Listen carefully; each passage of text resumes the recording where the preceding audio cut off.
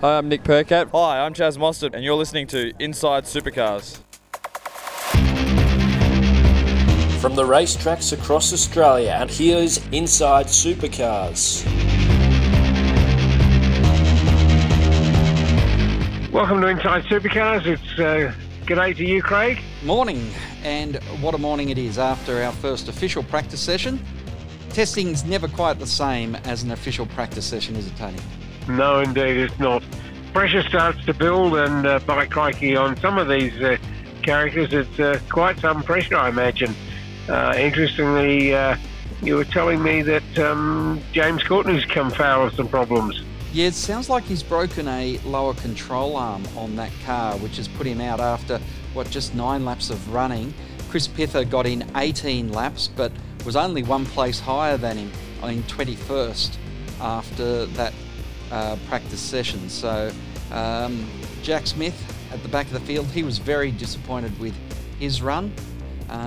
Then Goddard, Courtney, Pither, with LeBrock surprisingly back in 20th on the standings. Now I'm not sure if he was just coming to terms with the car or whether there was something mechanically wrong with it there.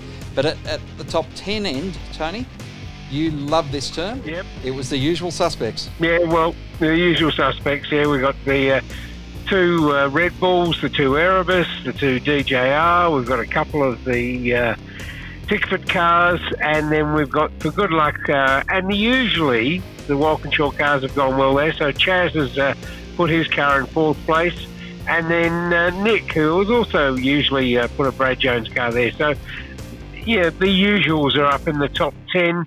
And then Rick's was caught short of it today, was he? He, at the same time, because the session was red flagged when Lee Holsworth, who was on a flyer, ran up the back of Gary Jacobson, who was slow on the circuit. At the same time that was happening, which brought out the red flag, Rick has come through turn 8. He explained it as he didn't go into turn 8 as hard, as deep as what he probably should have. So he lifted off the brakes a bit more, took the weight off the nose of the car, and that allowed it to get away from him and go into the turn 8 barrier on the outside. So he explained it extremely well, what went wrong, and basically said he just needs to go harder into the corner and make sure that he doesn't lift off halfway where he starts to get a push in the car, which puts him out into the wall there. So he was very, very excited by the prospect of what the Mustang has to prove. Finished in 11th position, and his teammate, Andre Heimgardner, was in 15th. So both of them are on a steep learning curve, as you said, a number of them in the team are. One thing though, Dave Reynolds, fastest, he set that lap very early, lap 5. He got 17 laps in practice. A number of the drivers, Tony, you'll notice a number of the drivers there that they had their laps early. Reynolds was lap 5, Mostert was lap 4, lap 4 for Percat and for Jamie Whincup. Kelly's was on lap 4 as well. And the Porsches were out directly before them, and the Michelin rubber down on the track, and the Michelin rubber and the Dunlops, they certainly work well together at the beginning of the session, and that helped for some quick times straight out of the gate. And, Reynolds very, very happy with that result. Then you've got, conversely, people like McLaughlin, of course. It was his very last lap as to he put in his best. But as you say, the majority of them were done early, and some of them worked towards it. While the supercars have only had one session, the development series, Dunlop Super 2s, they're currently on track for their second, and the same 4, the big power 4 or 5, really are at the top of the second session, and that's Brody Kostecki, Thomas Randall, Kurt Kostecki, Will Brown, and Jack Perkins. And the other interesting thing, of course, is you've got those 6 drivers or 5 drivers who are the experienced and fast guns, and then you've got all the younger guys which is, the two you spoke to, Josh Fife and Zane Morse, and then Brock Feeney, Matt Charter, Zach Best, Jordan Boyce. They're the less experienced guys, and they're at the back of the pack. So it'll be interesting to see if those guys can rise. But a very small field, the smallest field I can remember in the development series for some years in 13 cars. When you think, Tony, that the series is celebrating, 20 years in existence, it is very disappointing to see such a small field. And, of course, this was one of the things that Supercars were preempting by wanting to merge Super 2 and Super 3 together to bolster the field there. But Brody Kostecki was fastest in that opening practice in the Super 2s.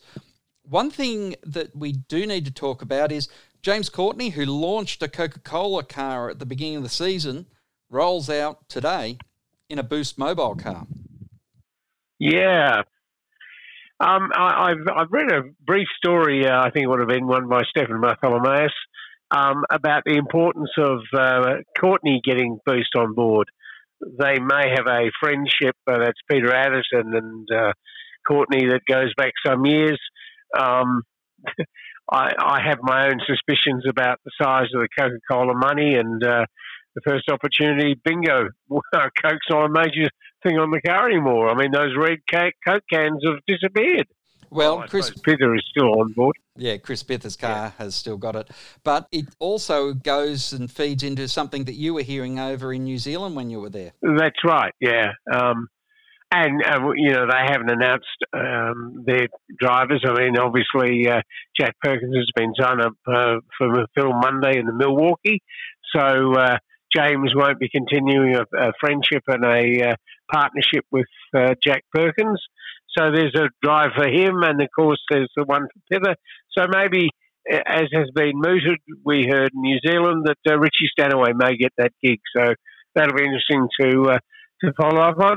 Yes, indeed. I just want to mention, Tony, about a brand new app that's available for people who want to keep in touch with motorsport across not just supercars, but all series. Formula One, MotoGP, Superbikes, NASCAR, British Touring Cars, TCR Australia, World Rally Championship, and even more.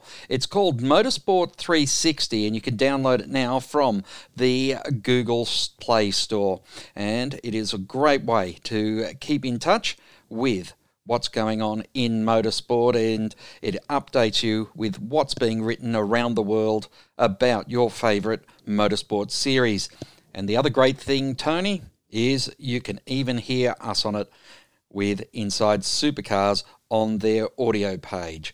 So check it out now. It's Motorsport 360, available from Google Play. Now, today's segment, of course, we've got Macaulay Jones and Cool Drive Racing from BJR, the Albury lad. He's going to have a regular chat to us.